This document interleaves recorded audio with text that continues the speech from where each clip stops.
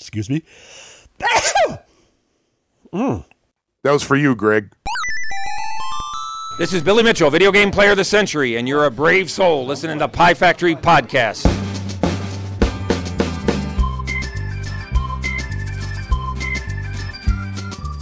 Hey everybody, welcome once again to another episode of the Pie Factory Podcast, or the PFP. We're not going to do that joke again, because we never repeat jokes, you know me.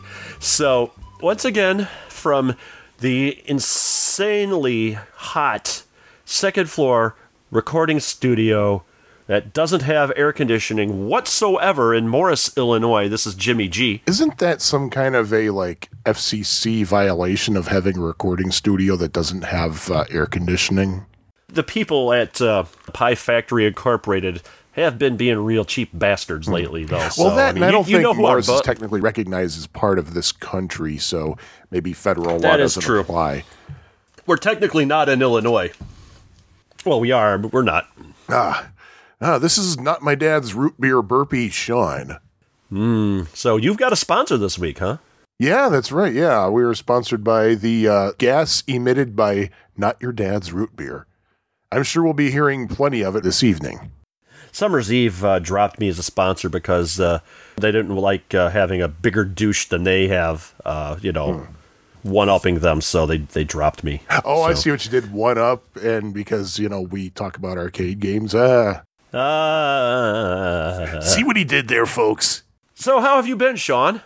Well, I've been Sean. You have been Sean, huh? I've been Sean, yeah. Hey, do you mind if I take a moment just to be serious for several moments? I just found out today that the week that we're recording this, the week of September 6th, is National Suicide Prevention Week, and this is kind of something that's close to me.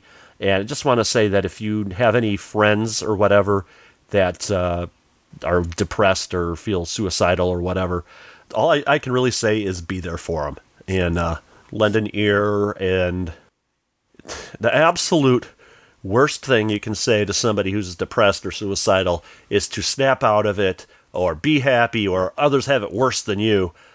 Stop that shit. It just makes it worse, and they already feel bad enough, and they don't need to hear that from you. Yeah, I mean, depression can be very selfish, but that's okay. I know there's a societal stigma about that, but if you're feeling down, it's okay to let it out. It's okay to cry. But if you're a friend to somebody like that, reach out to them. Be there for them. Well, be there for their loved ones, too, because they're going through some rough stuff as well. I only recently found out, for example, that an old friend of mine, her dad died some years ago. I just recently found out it was suicide. I had no idea. And she's still trying to just deal with it. She and her dad were really, really close. And I don't think she had any idea he was going through problems. But yeah, just be there for people who are dealing with it, too. Not just the ones who are depressed, Right. but those who are the loved ones of people with depression. A website you can send them to is suicidepreventionlifeline.org. This is for the United States. Unfortunately, I don't have it for around the world. I should probably get a list of those and put it up on our Facebook page. But suicidepreventionlifeline.org, they do have people ready to chat with 24/7.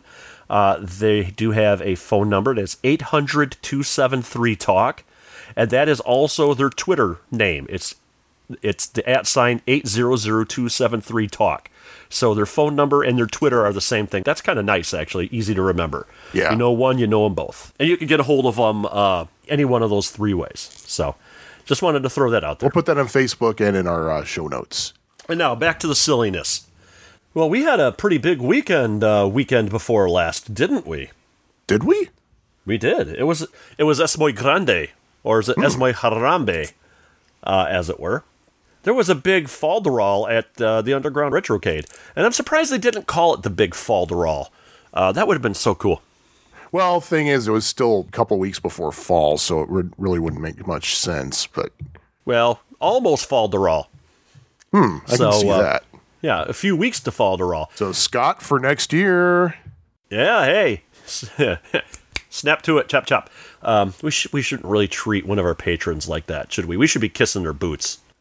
But I'm sure Scott's going to remind us of that next time we go to the Retrocade.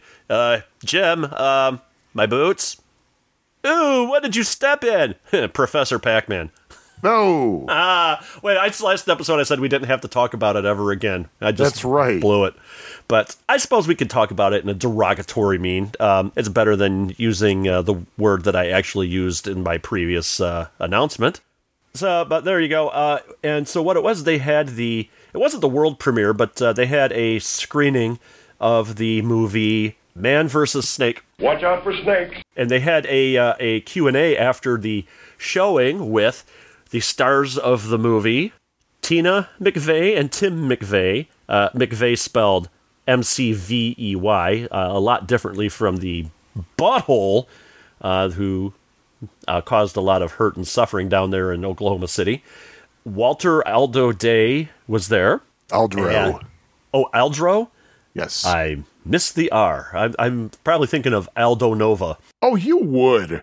Yeah, even though I don't really know one of their songs off the top of my head. I know them. He co-wrote one of Clay Aiken's first songs, actually. I think it was This Is the Night. I don't know anything by Clay Aiken. And I purposely don't know anything by Clay Aiken. So Walter Aldro Day was there. There was Joel West, I think Joel it was, West. from Chasing Ghosts, I believe it was there, which is a movie I have yet to see.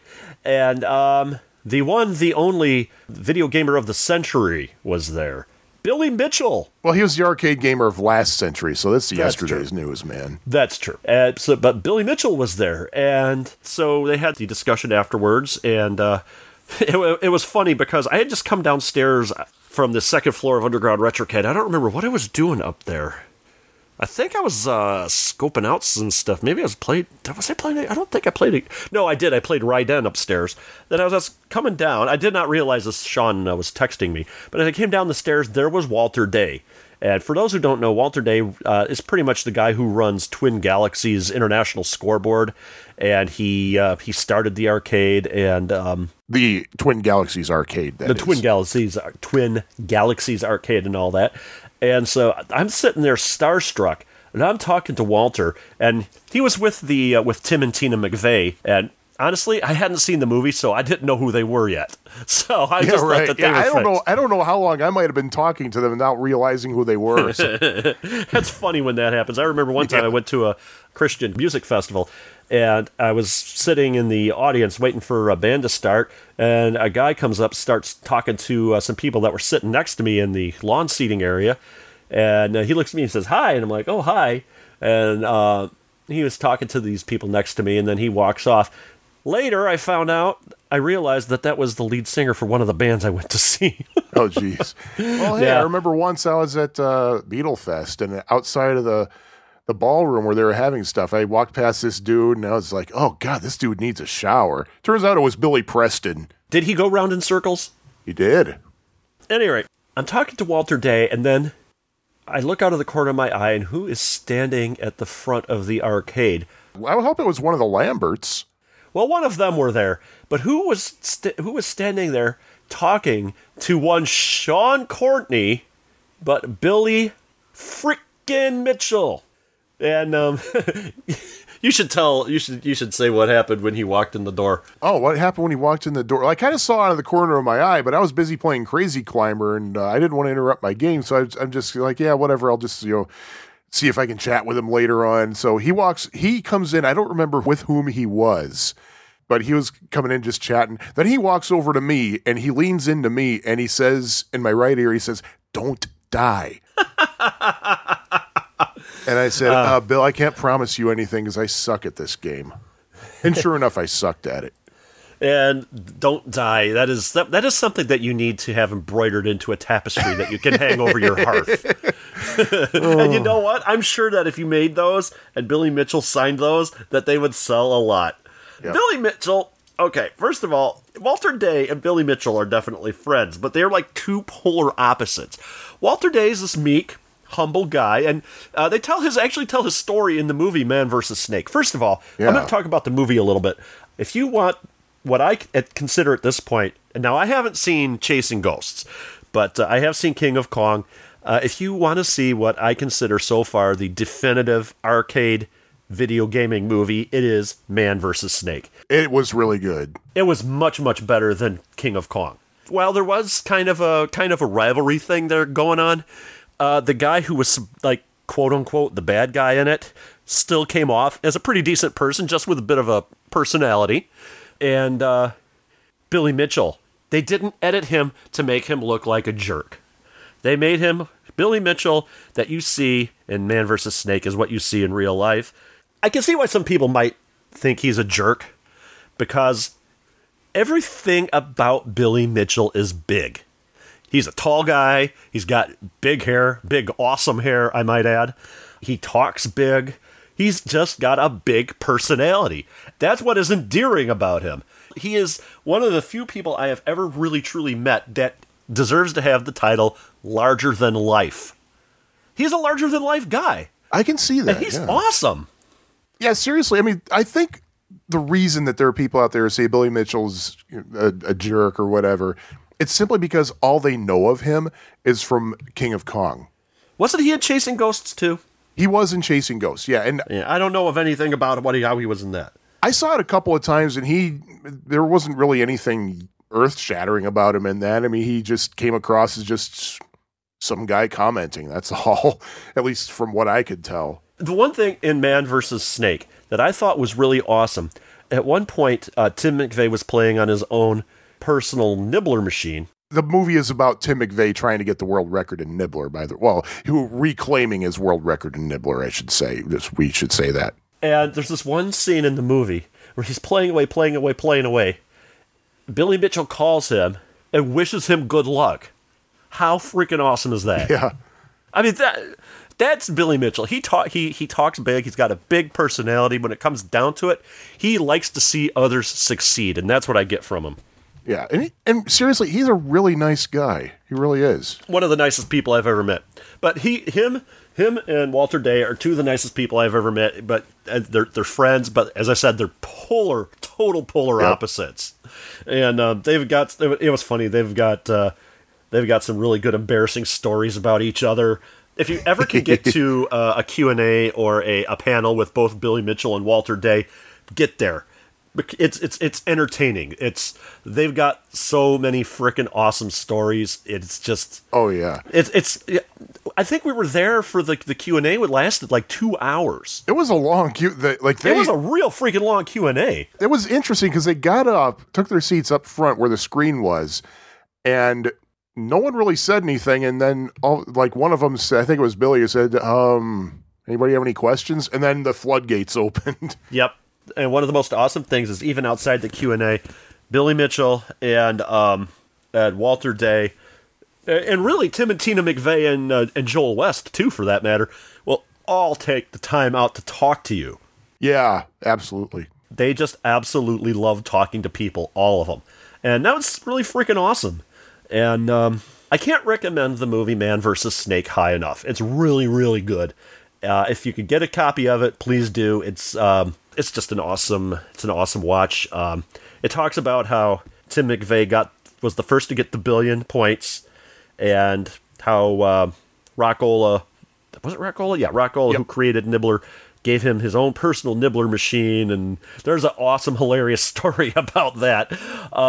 And then how there was a guy in Italy who soon afterwards got the 1 billion points, and then there was a guy from, I think it was Canada. The Canadian guy, that's Dwayne Richard, who was if there is an antagonist in this movie, it's Dwayne Richard. But he's still a nice guy. Oh yeah.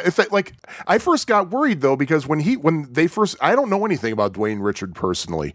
But when they first introduced him on screen, they kind of made him out to be, the bad guy. So it's like, oh, cripes, is this going to be like King of Kong where Tim McVeigh's the good guy? But then not too much later on, you hear Tim talking about him, and basically it sounds like they're friends. In fact, there's one point where they're in a competition, which Dwayne had to leave the competition for reasons I'm not going to get into right now, but he had to leave the competition. See the movie.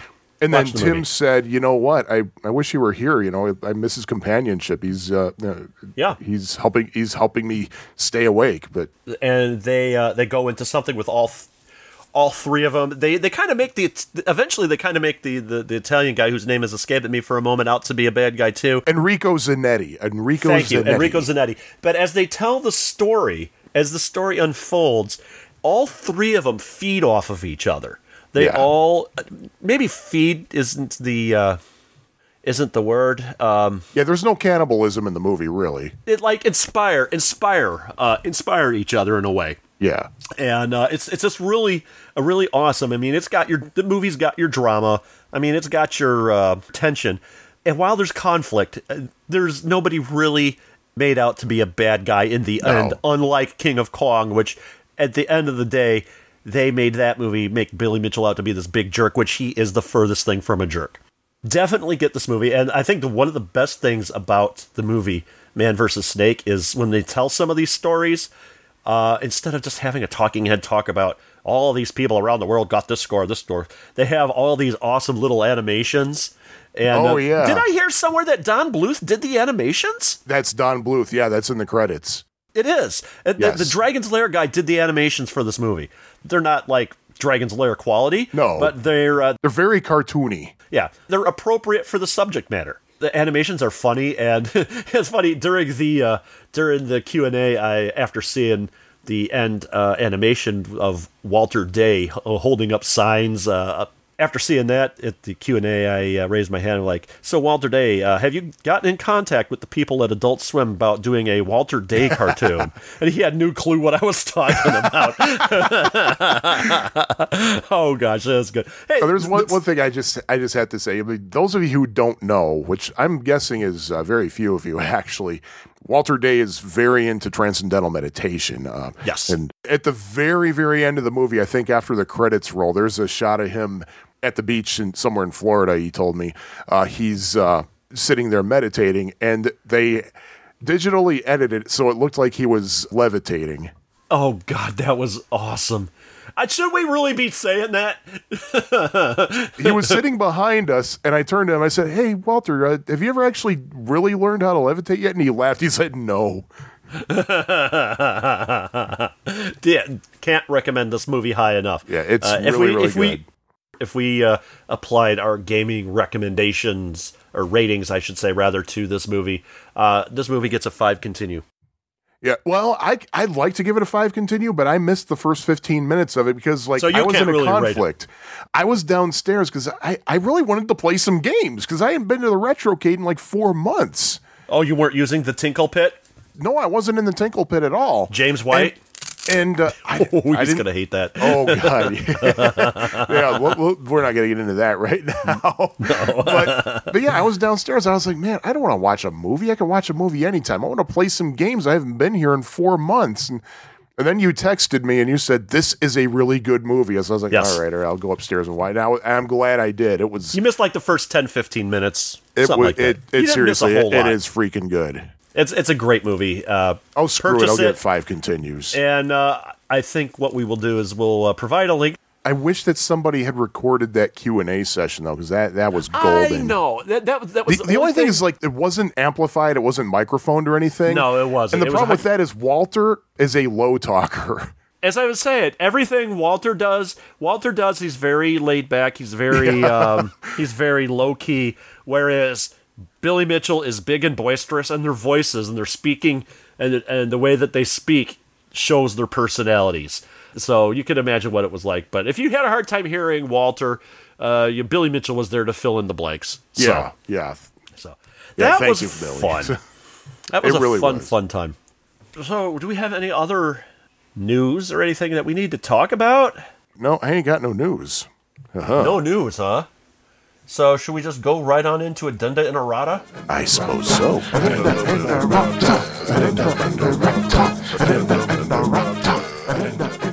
Did you hear what game they introduced on September 5th, which was yesterday, at Galloping Ghost? No, I didn't. Mach 3, which is a D. Gottlieb Laserdisc game, which I've seen all over the place, way back in the Ferg. So, that's a game we'll have to talk about at some point, seeing as you can actually play it now.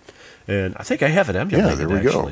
Oh, and that's another thing they did at Underground Retrocade was every Wednesday during the summer, they unveiled a new game that they added to the collection. And oh, I forgot about this. Yeah, the new game they unveiled for the last week of summer well, not really last week of summer, but you know what we're talking about. The last week of their summer festival. Or Yeah, whatever their it was. summer festival was, of course, Nibbler. And Nibbler's a game we should talk about sometime in the future, just so that we can use the Watch out for snakes. sample. Yeah, more because we often. never have reason to use that sample.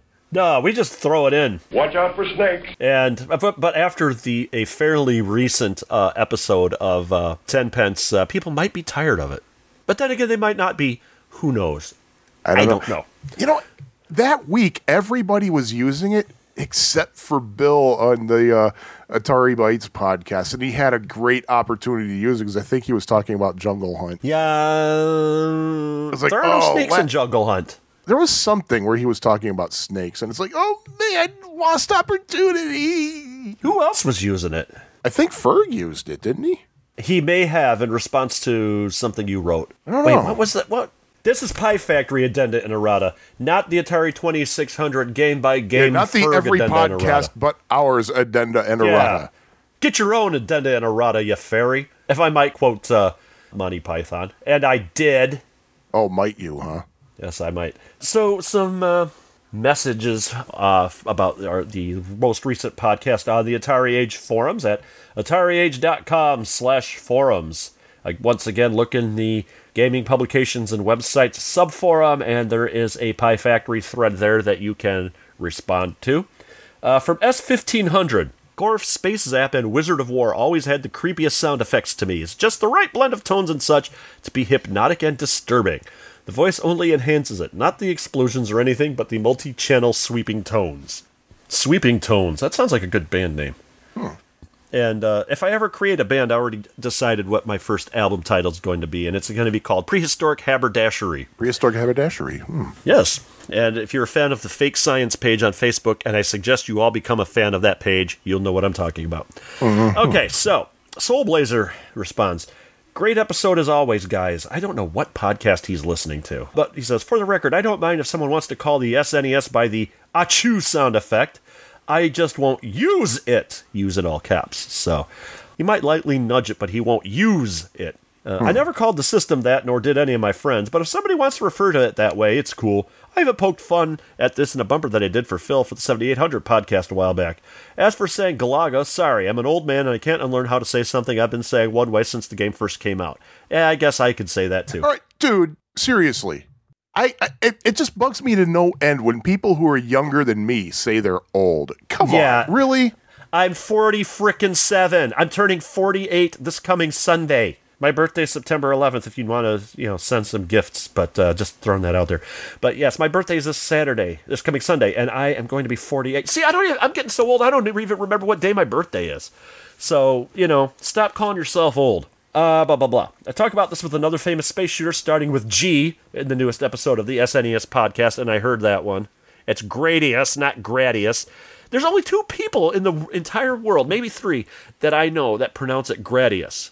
It's Soulblazer and the 2 guys that host the completely unnecessary podcast. Gradius.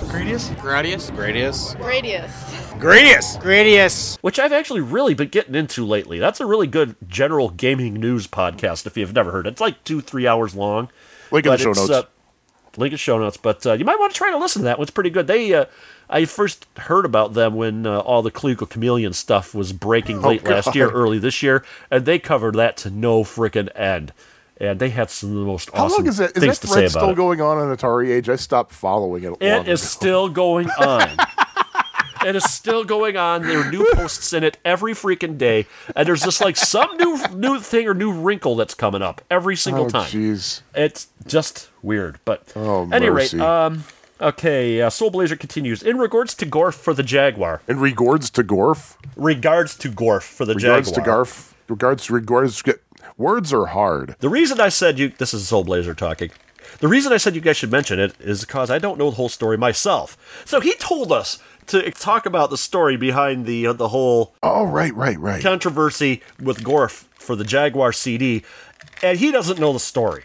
We don't know the story. If you got something, if you're going to tease us like that, tell us the story. Come on. Well, the thing is, his point was he was ESPN. hoping we would know it so he could be filled in on it. Yes. That was very tricky of him, I have to say. Yeah, I was hoping you'd fill me in. I've dug around the topics in there, but can't find much about it. Most people who hang out there prefer to let the bad old days stay gone and are understandably not eager to talk about it. From what little I pieced together, the port was done by someone who had a reputation in the community. I believe he even got banned, and of course was totally unauthorized. It's a very good port by all accounts. I have seen it, actually. Arcade perfect, but I think there was some brouhaha about the selling of the game also.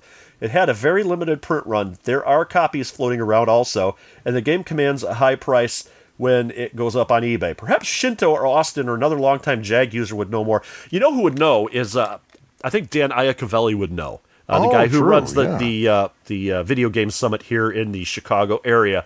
And yeah, he's a Jag fan. Yes, so he might know some more about the story. So, Dad, if you're listening, you might want to, if you could fill us in on that, that would be great. As for the voice in Gorf, add me to the list of people who can't understand most of what it's saying. Whereas I can make out the voice in games like Berserk and Frenzy. He spelled Berserk wrong, missing the first R. It's Berserk, not Berserk. Gosh, now I know why he pronounces Galaga wrong. Anyway, no, you know what it is. People take that first R out of Berserk and they put it in sherbet and make it sherbert. Berserk sherbet. There we go. Ooh, that sounds like a good flavor. Oh, what flavor would that be? I'm thinking some sort of pineapple-y thing. Anyway, he can understand the voice in games like Berserk and Frenzy and Vanguard just fine. I also can't understand the voice, which the Odyssey 2 games use. That was a voice module for the Odyssey 2. But I can understand the IntelliVoice games just fine, so I don't know. IntelliVoice was a good synthesis module. He says, I hope that you do cover Star Trek Strategic Operations Simulator at some point. And don't worry, we will, because I actually want to talk about that one. He's partly because I'm such a big fan of the series. Long story short, I'm not a Star Trek fan, but I do like that game very much. It's a fun game. Yeah, it really is. Ferg actually responds to the thread. True story, I played in a band once with the Gorf Jaguar author. S1500 responds, so I'm nowhere near the only guy who doesn't check the Jaguar forums on here due to the excessive drama over the Jaguar of all consoles. As I said, it's a dark and scary place. Let me see here. David MT, Gorf is in my top 10. Glad to see it covered. Live by an arcade in Pelham, New Hampshire called Pinball Wizard, and I go there to get my Gorf fix, among others. Last weekend I was horrified to see the machine out of order because the stick had apparently snapped right off the base. I hope they can fix it. I'm sure they will. But there was one, I love this comment from Cinecaster. Gorf's cool, I guess, but I don't find I enjoy it as much as I should. I mean, on paper, I should love this game. The multi-screen aspect makes it kind of like the slide and shoot equivalent of Donkey Kong, which is an apt comparison, I would say. I can see that. The speech is reasonably intelligible, but I must point out that for years I thought the voice was calling me Space Nugget. I'd die, get mad at the game, and say out loud, "Shut up! What the bleep is a Space Nugget anyway?" Actually, he says $$K, so it's is a Space Nugget anyway. Then one day I saw the word Space Cadet in print in the attract mode, or maybe it was on the CPO, I forget, and had one of those aha moments. Kind of like when you realize you've been singing the lyrics of a song incorrectly your whole life, and the real lyrics make so much more sense than what you thought the song was saying, like take on me, take me on, that sort of thing. I added the last bit, and that's his aha moment. I see what you did there. Yes. I had to beat the living daylights out of you to allow me to say that. So, for those who don't know, the band Aha did the theme song to the James Bond movie, The Living Daylights. All right, it's not really worth trying to make a joke if you have to explain it. Hasn't stopped us before. I want to think there was one other email or something that we had. Well, let's see. Oh, by the way, thanks to Kyle Etter. Thank you, Kyle. Yes, he's one of our new patrons. So he says, thanks for the great work, guys. Look forward to your podcasts every month. He must be mainlining 4 hours or however long. Either that or he's skipping episodes. But he did say thanks for the great work, guys. So maybe he's confused about which podcast he's listening to. Yeah, he must have been talking about that's got to be it. I think that's it. Actually, we got some helpful information from Vertvic Viper, Victor Marland. Oh, yes, we did. A tweet, actually. Yes. One of us had wondered aloud whether Gorf was one of the first games with a boss character. I totally forgot about this, and we've already covered this game early on. Yeah, we talked about it. It was actually Phoenix from 1980. that Yep. had one. We don't know if He didn't really say it was the first. But Yeah, he didn't say it was the first. He said it predates it. Yeah, Right, it predates it. So they were around since '80. So Phoenix is definitely in the running for the very first boss fight, if you will. And thanks, Vert Vic, for telling us something that we already knew but forgot to talk about because we forget things. that's why we have an addenda and errata segment. Who sent us that tweet again? That was Vert Vic Viper. Oh, it was. Okay. Yes. Wait, what game did he say it was? Phoenix. Phoenix. Okay. So, wait, what was the segment we just recorded? I forgot. This must be addenda and errata then. So, yeah. Hey, seriously, thanks, Vert Vic Viper, for the information. Back at you. And let's watch see out for snakes. But you know what, though? Is he? No, he's not in Ireland. He's in the UK. Is Ireland part of the UK? Northern Ireland is, but I think the rest of it isn't. Oh, that's true, yeah. And in Ireland, they don't have snakes, so they can't watch out for them. Actually, I don't think that's true, but they might have them at the zoo. Yeah, I think they have snakes in Father Christmas's amusement park. Everybody from the Chicago area will know what we're talking about that one. So, anyway, some other addenda and errata here. Totally forgot to mention Gorf has stereo sound. Ooh, stereo. Which is weird because I was playing the hell out of it in MAME to prep for the episode. And I was watching videos on YouTube and none of them had... It was mono for some reason. And here I am at Underground Retrocade playing Gorf, and it's like, wait a minute, that's stereo sound. Why do I not remember that? Because I played Gorf all the time at Underground Retrocade before. Why did And I think the thing is with that is that sometimes the sound is just too awesome that you're too into the game. You don't even really think about it. You only know if the sound sucks or if the sound is awesome for the most part when you're playing. Oh, I notice things like that. I don't, because I play. And also, there's one thing. We actually did record this in the episode, but we had Hyde cut it out because we just wanted to make sure. But there is a bug in Gorf. There is a certain pixel on the screen. It's a little bit to the left of your starting place.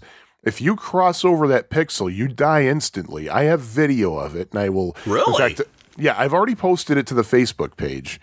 But I'll post it to YouTube and link it in the show notes. So, like on the very first screen, if you go over this pixel, you lose. Any screen, actually. Because I played a couple of games and it didn't happen. Then all of a sudden, I was like, wait a minute, I died for no reason. And then I tried again and again. And it's like, oh my goodness, yeah, there's a killer pixel right there. And I started a new game and I was able to do it intentionally every time. And there was one point where I just looked up and I saw Jamie Tibbetts walk by. He's a diehard gamer out here. So I pulled him and said, hey, Jamie, let me show you this. He said, you know what? I don't know Gorf all that well, but I do remember hearing that Gorf does have some kind of bug like that. Huh. I don't remember recording that. But either way, that is... How do you do that? How do you leave a deadly pixel in a game? I'm thinking it was a bug. Well, it would have to be a bug. I mean, it's like some side effect or something. I'll bet if the machine resets... I wonder if maybe it was something that they used during testing and they forgot to take it out, but I couldn't imagine why you would need a killer pixel. The thing is, like, I looked online for that specific bug and couldn't find anything. Huh. But yeah, check out, those of you on Facebook, check out the video on our Facebook page and you'll see what I'm talking about. So, there we are. Where? Wherever you are. There you are. Wait a minute. I have no idea. I got Mr. Rabbit to keep me warm. I have no idea what that means. So, are we closing the door on addenda and errata? We should get a new phrase, because closing the door is kind of overused. We're going to close the window on addenda and errata. Are we going to put addenda and errata in the blender and hit liquefy? We could do that. Let's do that. Let's hit liquefy. There we go.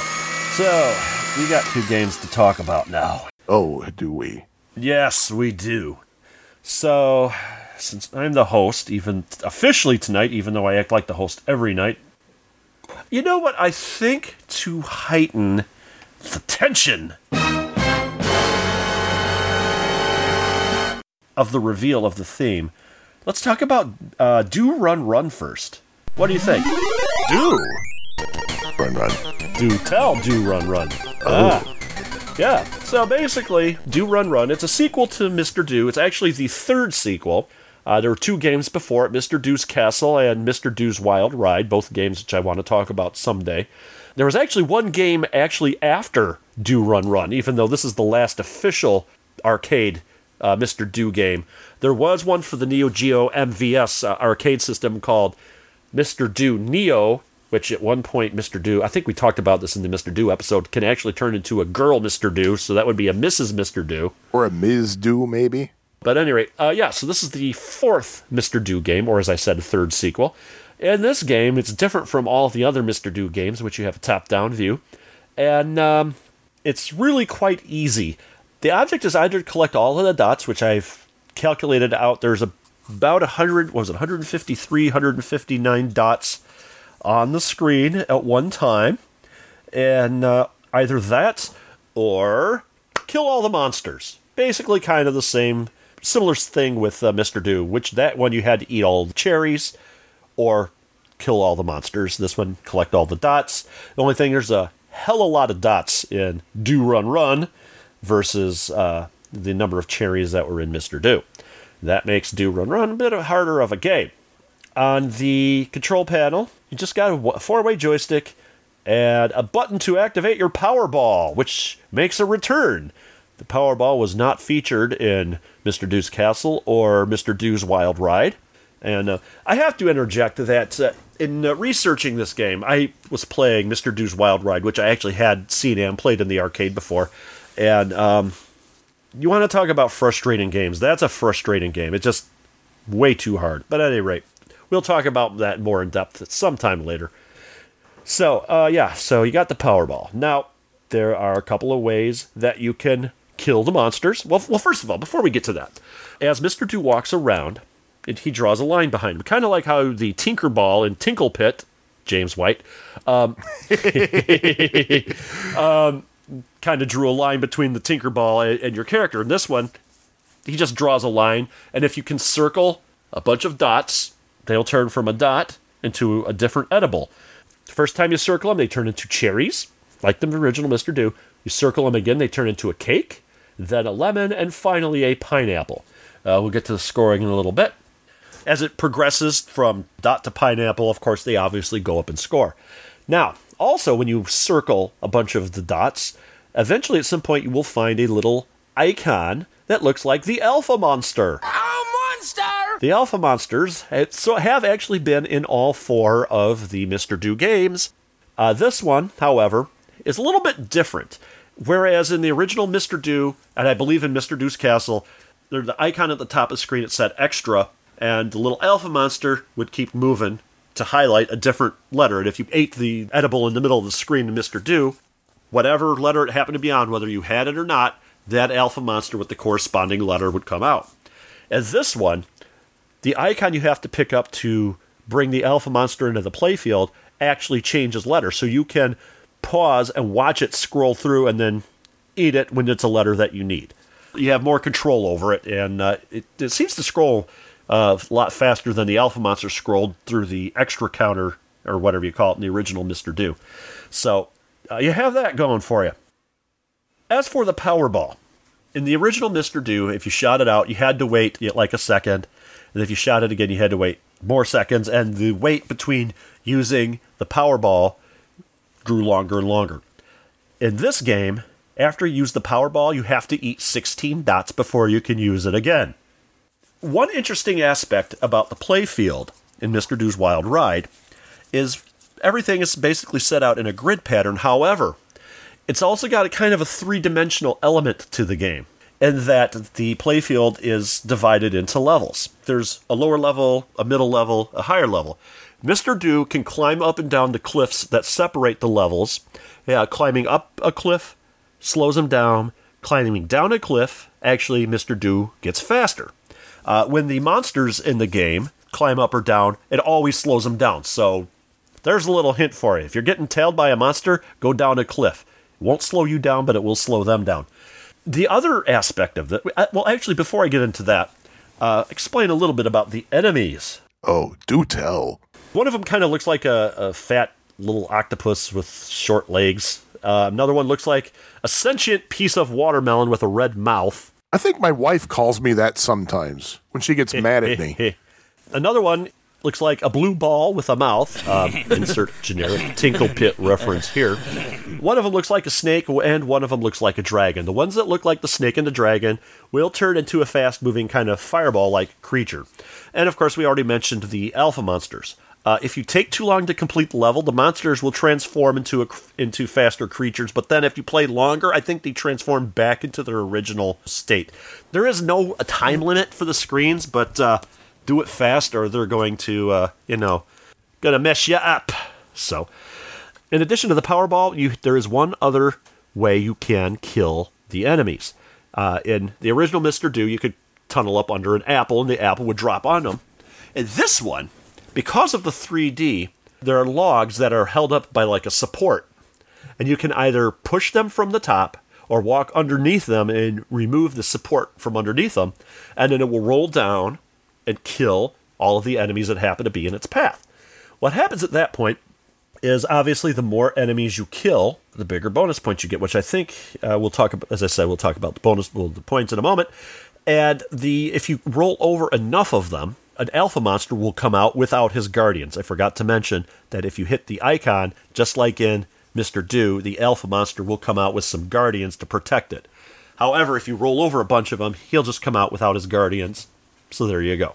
There are two ways to kill the enemies. And to be perfectly honest, there's no way you're going to complete a level by eating all 153, 159, whatever it was. Wait, 53 or 33? 30.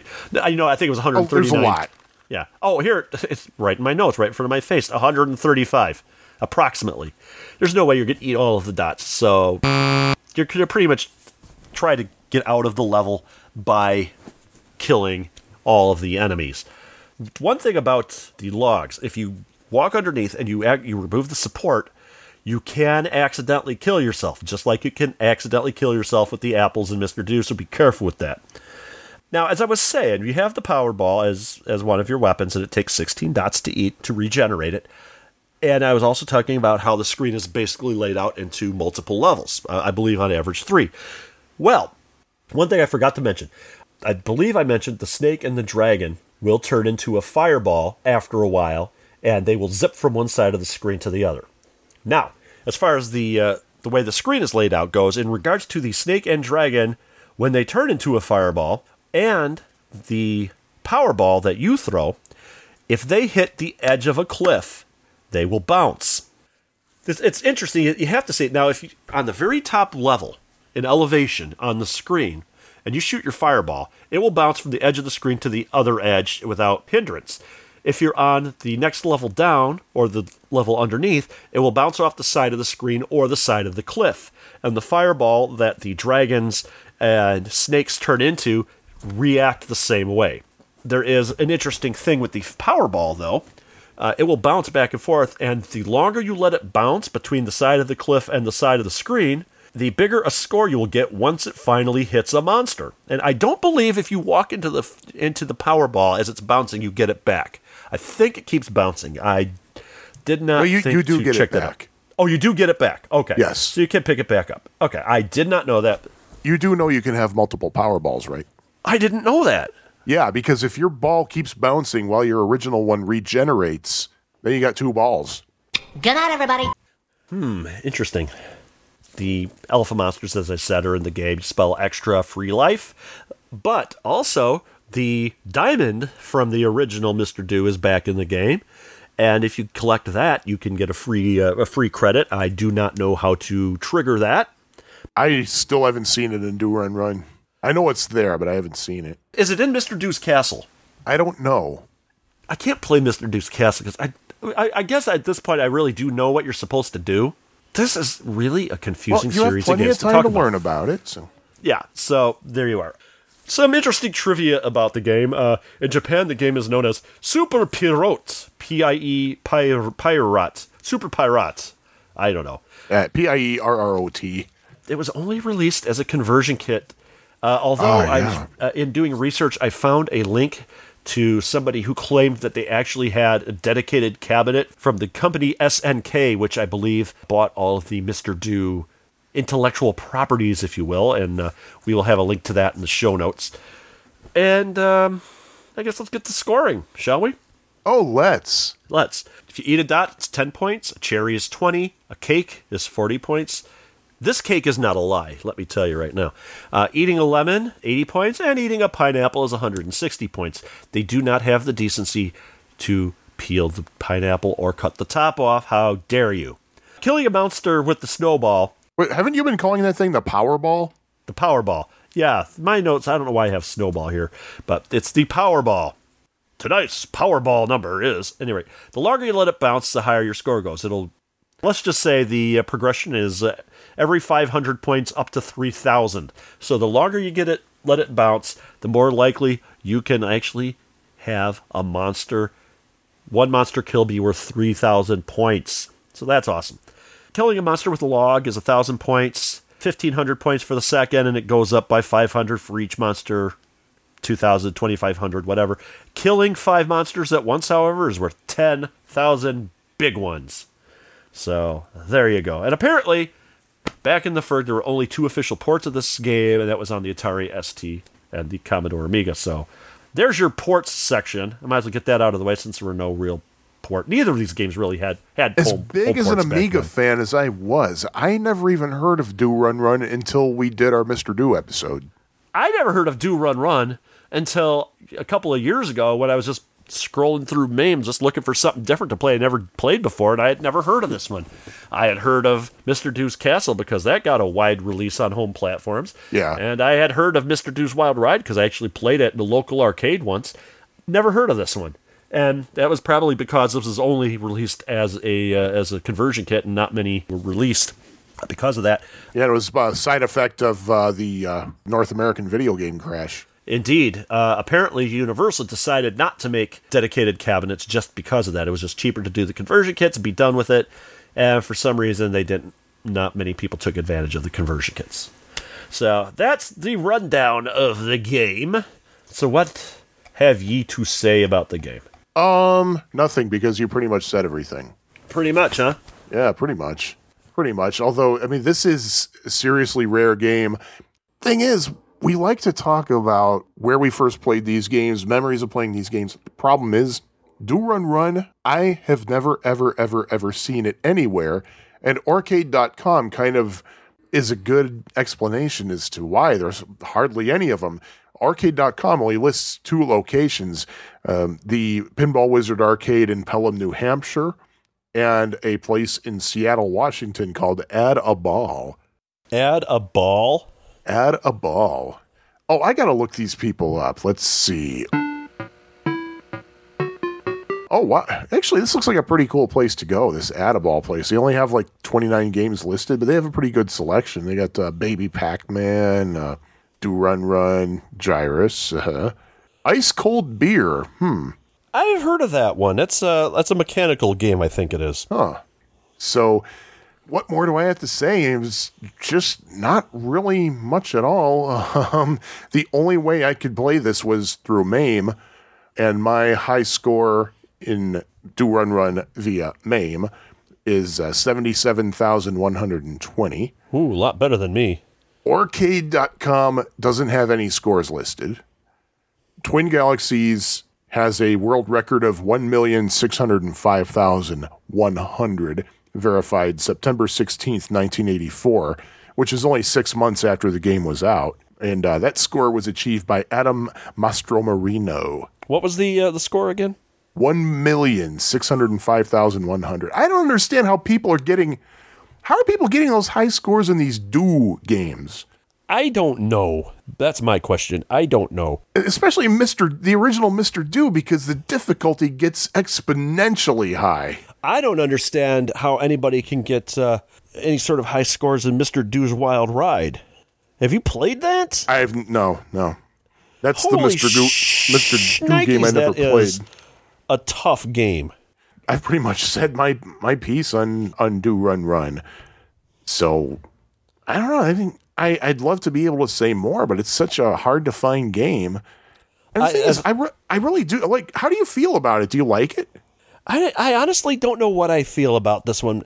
I I really, really want to like this one a lot. First of all, I've never played this in the arcade either. I've never seen it in the arcade. I first played it in MAME a few years ago, which I know somebody, some keyboard warrior is going to complain about that.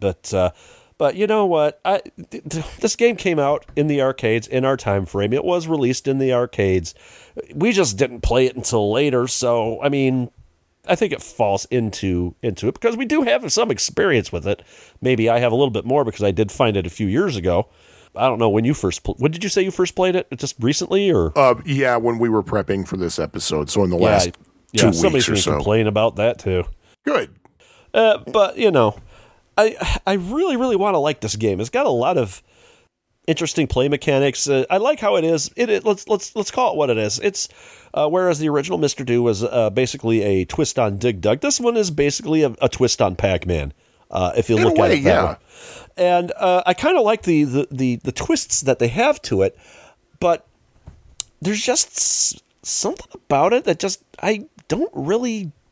It's one of those things that just can't put my finger on it. It might just be the fact that I haven't played it ever in an arcade, and maybe I need to get out and do that. But unfortunately, there's no arcades anywhere near us to which would make that possible. So, yeah, I don't know. I mean, the graphics, I really like the graphics. The sound is good.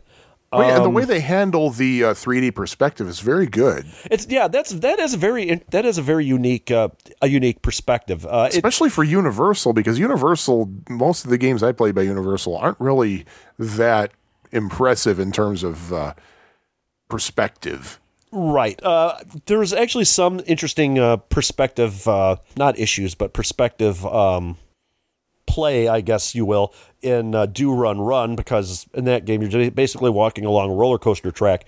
But this one it's very interesting, and it handles it quite well. And I like how it's not just there for the 3D perspective isn't there just for aesthetics. It's an integral part of the gameplay, and it's I like how you can use it to escape from pursuing monsters and use slow them down, speed you up, but only if you're going down, traveling down. And so it's got some interesting gameplay elements. I'm really at a loss on how to rate this one, to be perfectly honest. I know what you mean. I'm almost wondering if it might be best to just really not rate this game, because really? because of our limited experience with it. Like I said, I've played it for the first time a few years ago in MAME, but it's not something that I've kept coming back to. I do play it every now and then. Oh, FFS, we rated Tinkle Pit. That is true. Which, by the way, when I played Do Run Run, the very first thing I thought of was Tinkle Pit. Yeah, and I think you've had more experience with Do Run Run than you've had with Tinkle Pit. Yeah, that's true. So I think probably should rate it. Given lack of experience with this game, you know what? I'm going to rate it. I'm just going to give it a 3. I don't know. I will come back to this every now and then because it's far from being a bad game. But I just don't have the experience in the arcade with this one as I do most other games. So I think I could only really rate it a 3 at this point. I can only rate it a 3, but simply because, I mean, don't get me wrong, this is a good game. I really feel it's a good game. I'd recommend people give it a shot. Try it out. And, that is, if you have your own Do Run Run arcade game, please download the ROM and try it. Excuse me, something in my throat there. But the thing is, while I was playing Do Run Run, I kept thinking, I really miss Mr. Do, the original. Yeah, that's true. I mean, this game is really a pale shadow to Mr. Do. I think Mr. Do... There's one thing I have to say about Do Run Run over Mr. Do. That is? Mr. Do, you take just one look at it and immediately you'll think, oh, please, this is Dig Dug. I didn't have that feeling with Do Run Run, that it was obviously some other game. I mean, it has a little bit of a Pac-Man vibe because you got to clear all the dots. It has elements of Pac-Man. It has, I would say, even elements of Dig Dug. It has elements of Tinkle Pit. I mean, let's be honest. I mean, Tinkle Pit would have elements of Do Run Run. Oh, that's true, because that was a later game. Yeah, that's Tinkle Pit's from 9 years later. Some said that it had elements of because of the way that Mr. Do draws a line, that's an element of the game Kicks. Yeah. And what was that thing about Dig Dug 2? Yeah, I was originally talking about this, and I was saying that it has some. I thought it has similar elements to Dig Dug 2 in the sense that in Dig Dug 2, you're kind of drawing lines, but not really. It's a bit more of a more complicated play mechanic, and you're not missing much by missing Dig Dug 2. I'll just say right now.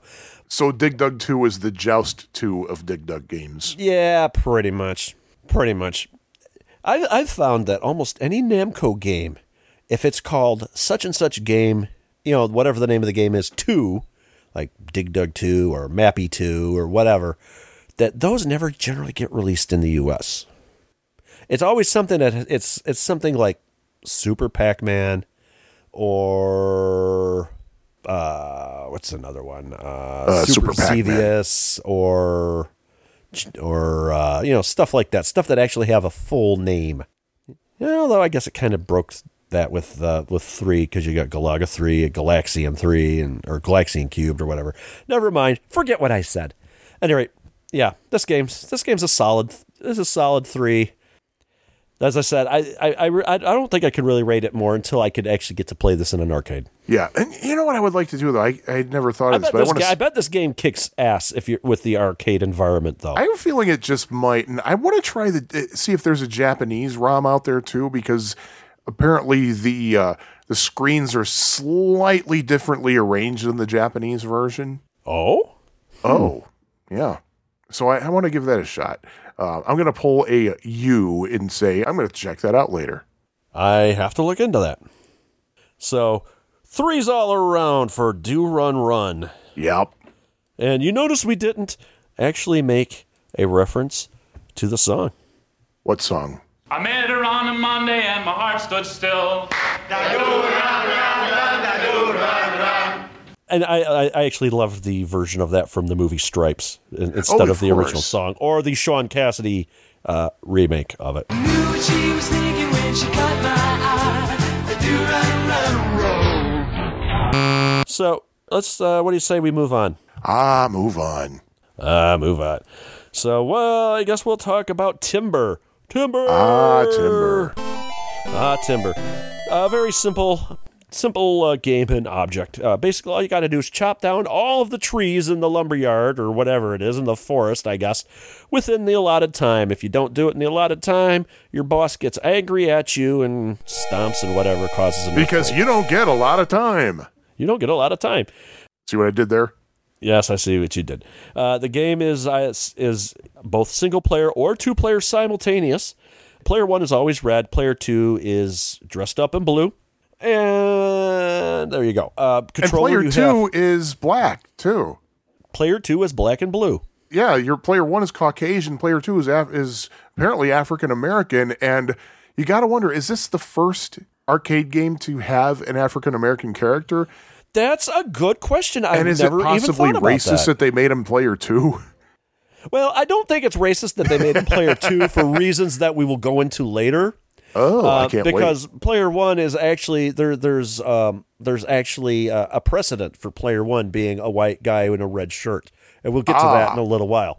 Your control panel. You have each player has a 4-way joystick to move your guy around the yard, and a 2-way joystick to simulate the movement of your axe.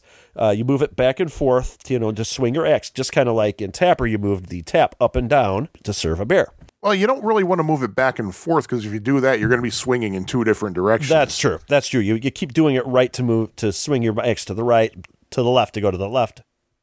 The object of the game, as I said, is to chop down all the trees in the yard before the time runs out. At the beginning of each round, there's only 1 or 2 trees to chop down, but as you progress, as time goes on, more trees will grow and you chop them down. The first round, you start out with 5 trees, and it goes to 7. Level 4, you have 11. Level 5, 15. Up to a maximum of 19 trees that you have to chop down in the yard at any given time. Time goes up. I think the maximum time you have to chop down trees in the yard is 1 minute and 30, and the shortest amount of time you have is 45 seconds, 45 seconds being, of course, the very first round. So you got that going for you. It takes 5 chops for a tree to fall. When felled, it will grow. If you're playing, it'll grow red berries. If you're playing a 2-player game, it will grow red berries if player 1 chopped it down, blueberries Ooh, I like blueberries. If player 2 chopped it down. So there's that. At the end of a round in a 2-player mode, the winner will slap the other logger in the face or drill him into the ground, which I've never played this 2-player. I'm just going off of YouTube here. I tried a 2-player last night, actually. I didn't do anything with the other player. I just let him stand there. One thing that we should talk about is after all the trees are chopped down, usually what happens is the foreman shakes the lumberjack's hand. Yeah, I was going to say so hard that he actually shakes the humperdick. What? Fly with me, lesbian seagull. The you continue telling it. Yeah, I can't talk right now. If you clear a level, the foreman, your boss, will shake your hand so vigorously that your body literally goes up and down off the ground. I love the sound effect for that, by the way. In a 2-player game, whoever clears the level, like gets the most trees chopped down, gets the handshake from the boss. The other player, afterwards, the boss comes over, grabs the hand, it basically turns you upside down and shakes you vigorously the same way so that your head gets bashed in the ground. Oh, that's and awesome. He says, chop faster next time. Nice. Now, I do have to say, it sounds like a race against the clock, but there is one enemy that can kill you, and that is the grizzly bear that comes out starting in level 2, and he throws beehives at you. Now, supposedly you can actually chop the beehive for some points. Yes. I've never been able to do that, so I must just have sucky timing. Yeah, what you do is you just have to move like a couple of steps above where the bees are throwing and just time it, you know. Once you do it a couple of times, it's pretty easy, actually. Now, one thing, though, is while you can walk up to the grizzly bear, you can try to chop him with your axe, but you cannot take care of the bear with your axe. So yeah, basically, you cannot interact with the bear at all. Nothing happens. Yes. This game has been certified humane by the American Society for the Prevention of Cruelty to Animals. So, oh, really? No grizzly bears were harmed in the making of this game. Lumberjacks, on the other hand... Yes, you can chop the other lumberjack for points, and they lose a life, I believe. Oh, really? I think so. You can chop the other lumberjack? Yeah, you can. And if you play competitively, you can. Now, I was saying, you lose a life when you get hit by a beehive thrown by a bear. The bees will eat your clothes away, or if the time runs out before you cut all the trees down. And if you're playing 2 players and all of the trees aren't chopped down, you both lose a life. So there's that. I'm saying so there's that a lot tonight. Okay. Now, this is timed, so there is the problem of the trees after they fall down. First of all, if a tree falls on top of you, you don't lose a life. And no one's around. Does it make a sound? Ooh, very philosophical of you. I shall ponder that, and I will ponder it lightly. All right, I'm done. So, if a tree falls on you, you don't lose your life, but you lose seconds, and you can trip over the trees and the... Wait, can you trip over the trees? Yes. Yes. Yeah, you can. And if you trip over the trees or the tree stumps, you lose time too. And then on top of it, you get so many trees chopped down. As I was saying, in the later rounds, there are 19 trees that you got to chop down. You got to walk all the way around them. So trying to get a path to the closest tree is pretty dang important, especially when you got to chop down 19 trees in 1 minute and 8 seconds, which is level 25. The way, sometimes tripping on a tree, like if you're moving the joystick forward or backward, a lot of times tripping over a tree will save you some time because it'll kind of like push you ahead and you'll get right back up. Uh-huh. So that's a little strategy you can use from time to time. The more you know. And, I thought this was an interesting little, and I did notice this. The longer you take, the madder the foreman will look, especially if you got like 10 seconds to spare. He'll grow like a little fuse, and his face will turn red, and eventually he'll explode if you don't churn all of the, steam coming out of his ears at any rate, especially if you don't complete the level. So that was kind of a nice touch. Now, there is a bonus round in this game. It's every other round, but we'll hold off on talking about the bonus round for just a little bit for reasons which will become apparent. Now, scoring. Completing the bonus round, you get 1,000 points. If you drop a tree on an opponent in the 2-player mode, you get 1,000 points. Chopping a beehive nets you 50. Sometimes you will see a bird. 500. Why did I say 50? 500. Sometimes you will see a bird appear in a tree. If you chop the tree down and collect the bird before he runs off the screen, you'll get a nice 1,000 points. And then at the end of the round, you get however many seconds remaining times 1,000 points. So, you could work up some pretty decent points early on, not so much later on. You do get bonus points for the length of time that you survive the bonus round.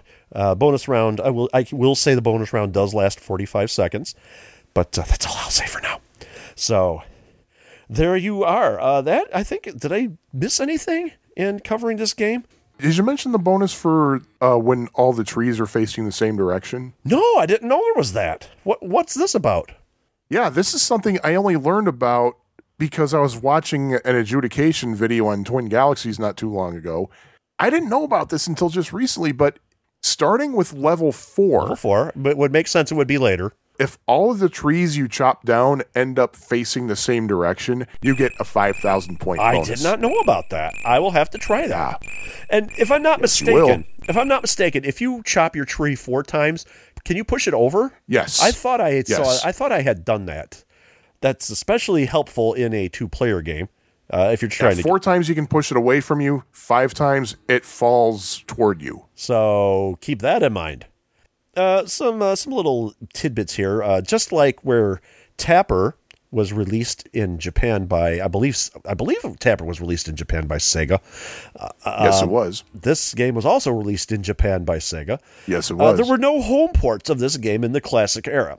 No, there wasn't.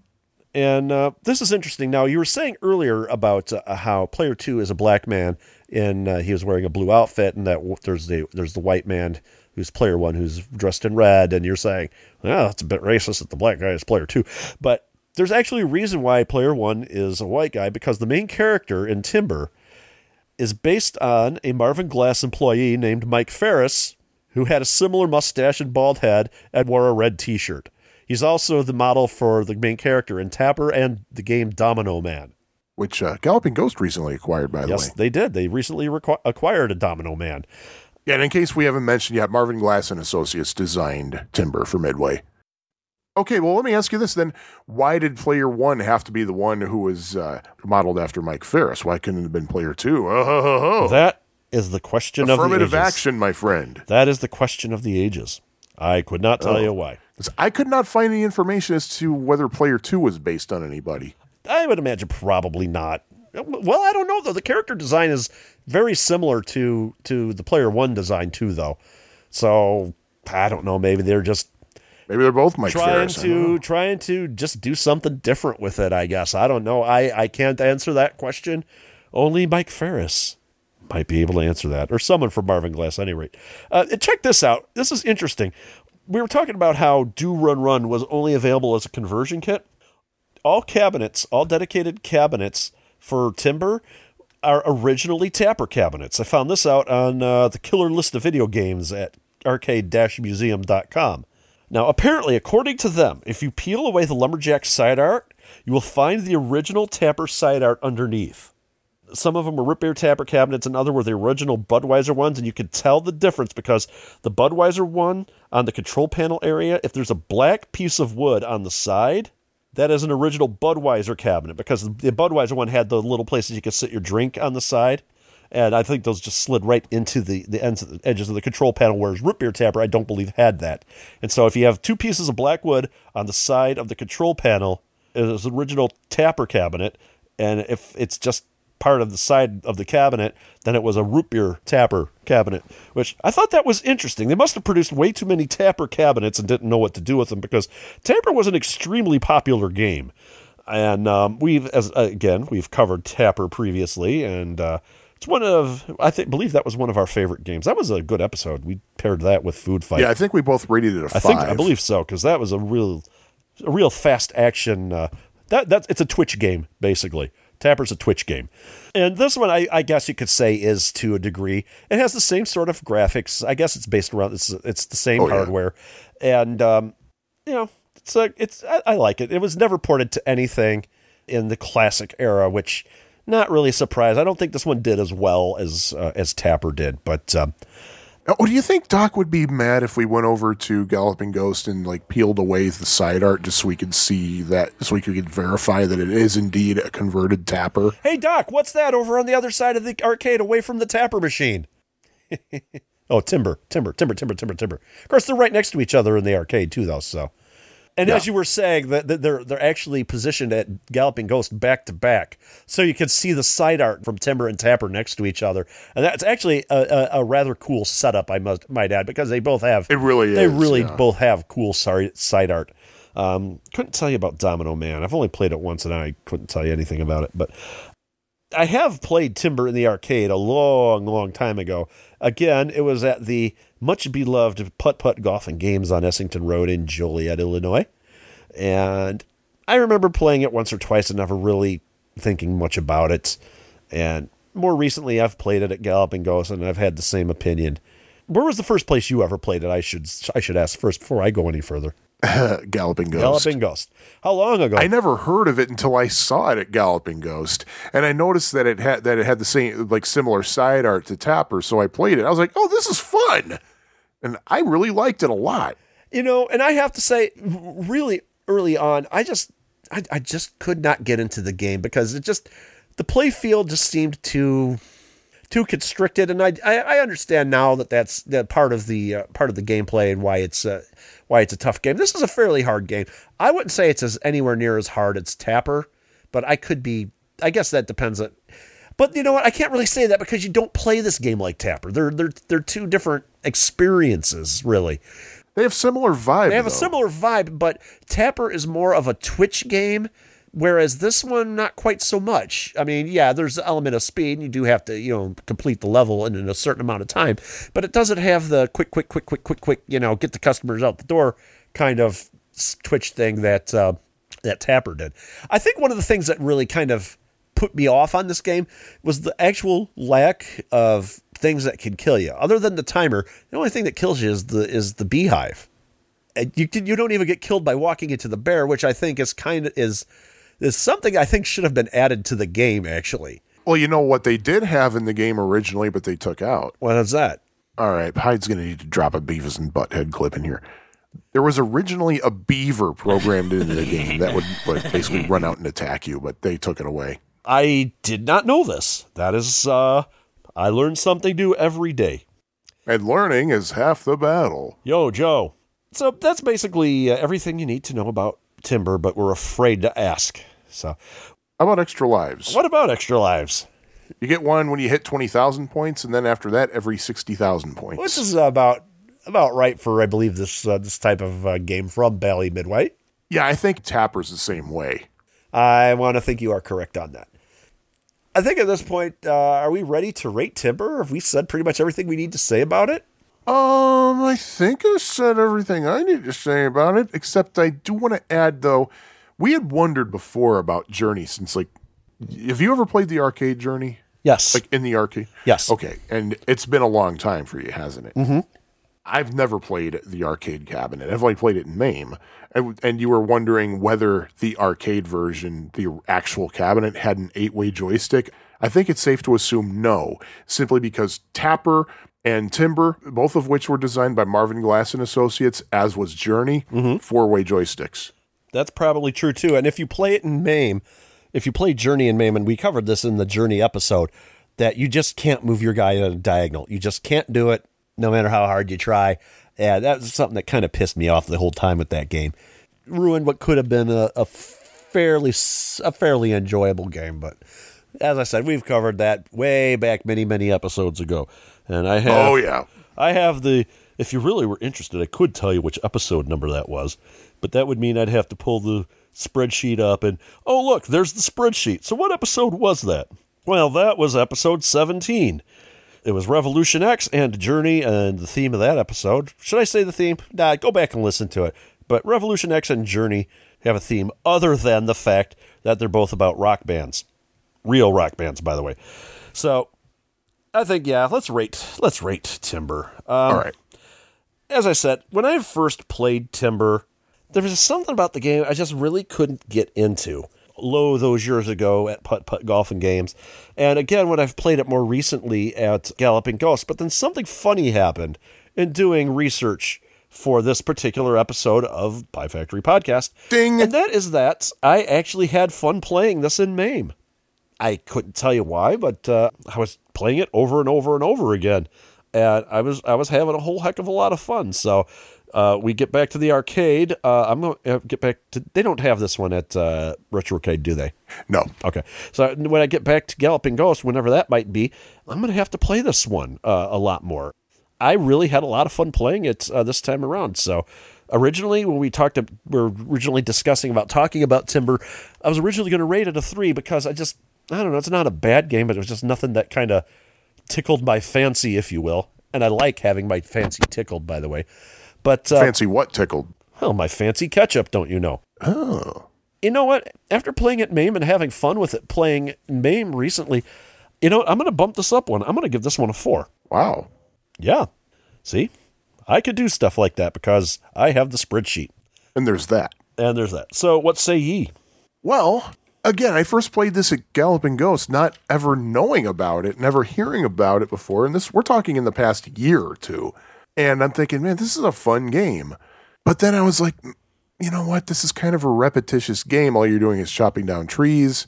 But then only recently I learned, number 1, you can chop the bees. It's like, oh. And then I learned about the tree bonus, having all the trees fall down in the same direction. See, I did not know about that. In fact, I recommend you go back and play it with that knowledge, that you get that 5,000 point bonus. You said that starts on level 4? Yes. Because it'll add a lot more dynamic to the game. It'll give you some more incentive for a higher score. And really, once you learn the sweet spot where the bees can be chopped, it'll be second nature before you know it. And just all that dimension to it really, really made the game that much more fun for me. It's to the point now where I prefer Timber over Tapper. I rated Tapper 5 continues. So considering I prefer Timber, I have to rate Timber 5 continues. Now, I still prefer Tapper, but I'm not going to avoid Timber like I used to now. I love Tapper, don't get me wrong. So you would say Tapper would be like, say, a 5.1, whereas Timber would be like a 5.5, something like that? Except that our scale only goes up to 5, so I can't. Well, we never said that our scale doesn't have decimal points in it. We never said that. But we did. But however, though, if it only goes up to 5, it can't go up to a 5.1, could it? Because then that would imply that the scale goes to 6, and it doesn't. Yeah, and then if we did it that way, then we could theoretically rate Professor Pac-Man 0.0001 That's continues. true. But then how many significant digits do you go? How many decimal places? That's true. There could be a Google zeros with a 1 for Professor Pac-Man. Let's declare our rating systems to be integral. They're all integers from 1 through 5.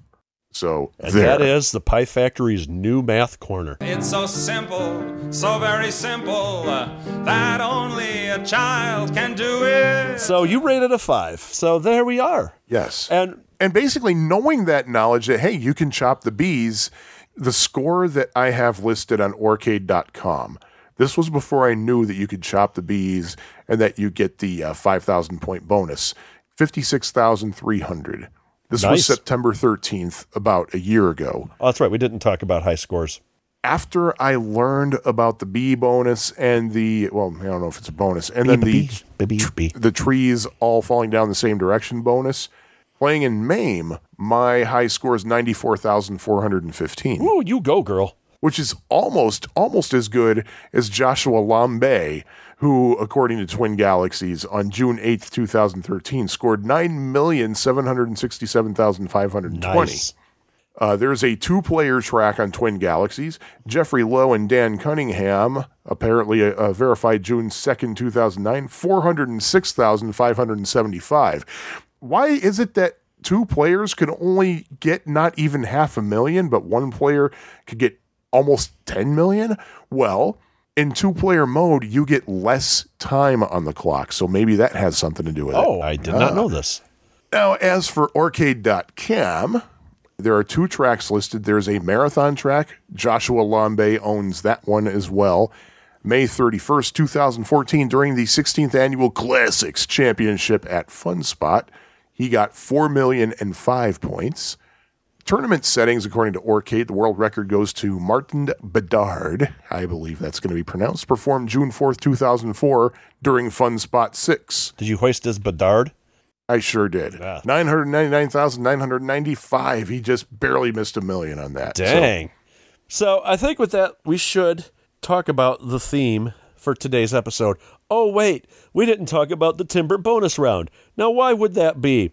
Well, that would be because the bonus round in Timber is one of the classic games that they play in lumberjack camps where you have to stay on a rolling log.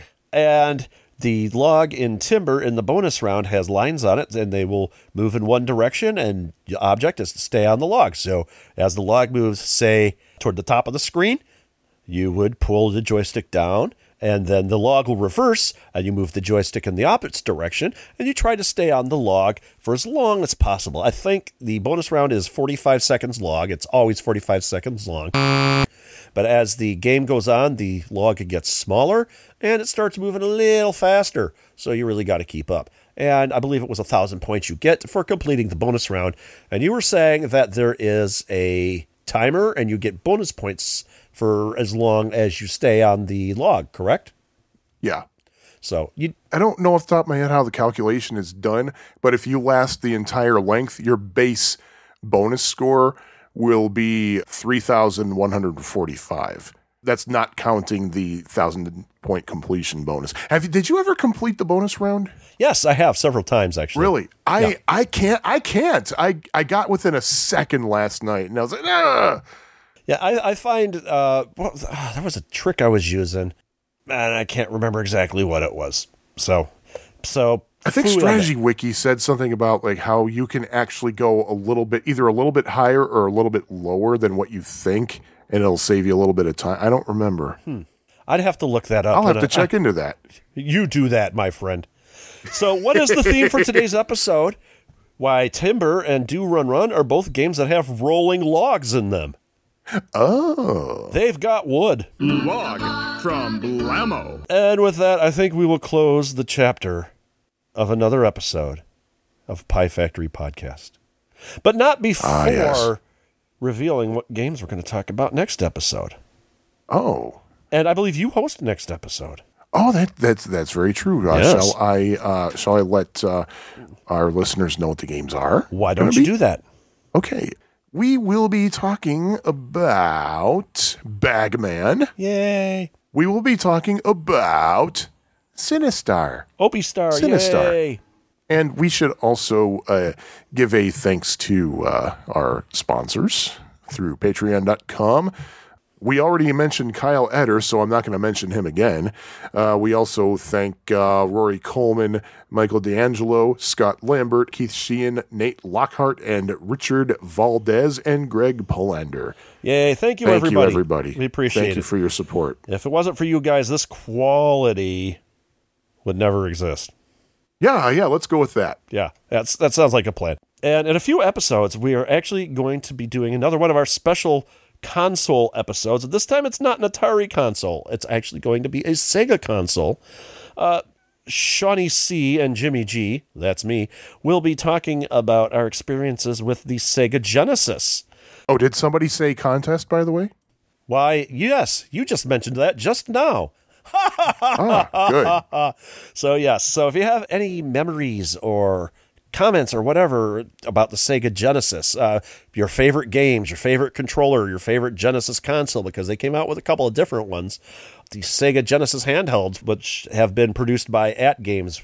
Email us, piefactorypodcast@fab4it.com, or what is the other one? piefactory@fab4it.com and piefactorypodcast@fab4it.com. Ah, yes, that's what it was. So email us at either one of those addresses and let us know what you think about the console. Give us anything you want to talk about the Sega Genesis. And who you knows? can send audio if you want to. Or audio, that's fine. Or if you want to order us a pizza, as long as you pay, we're up for that also. And we should talk to the guys at Genesis Gems and see if one of them wants to come on the show. Ooh. I never thought about that.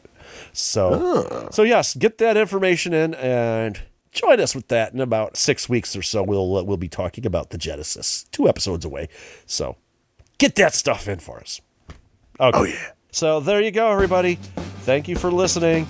We'll talk to you all again in a few weeks, and I guess we'll go from there. With that, we will say bye-bye. Hasta la toodles. This episode of the Pie Factory Podcast was edited and produced by Hyde St. Pierre. Opening and closing theme is The Happy L, composed by Sean Courtney.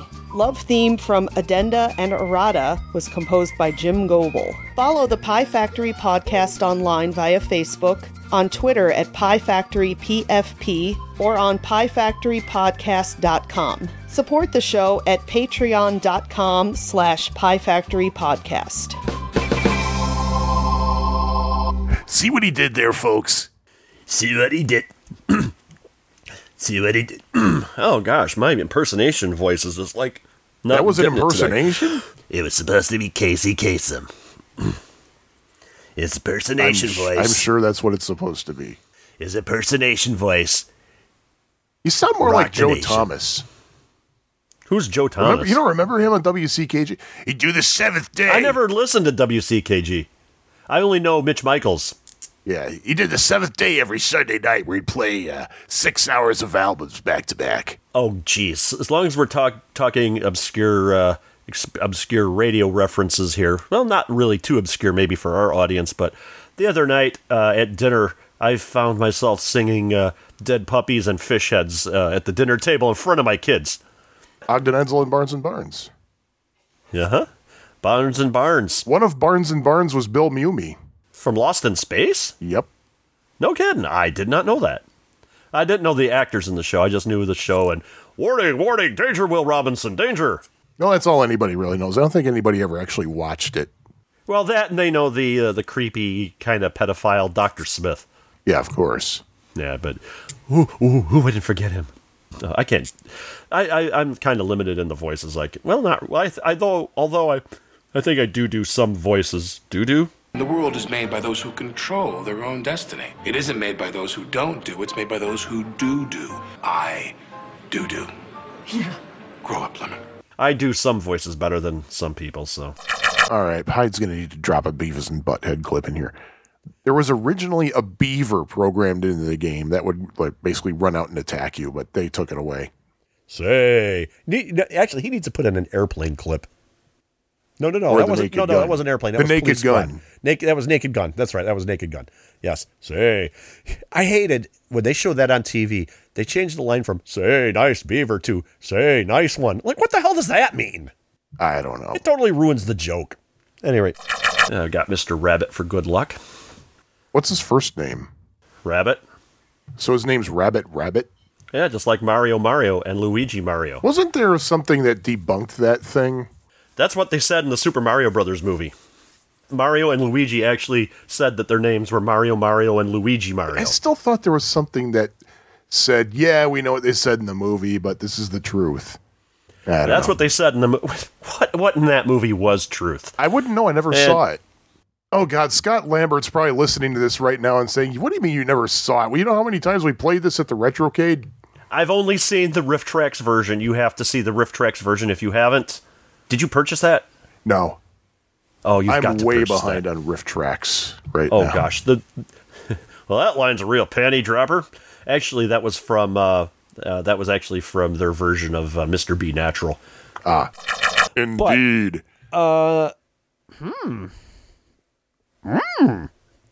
Question is good.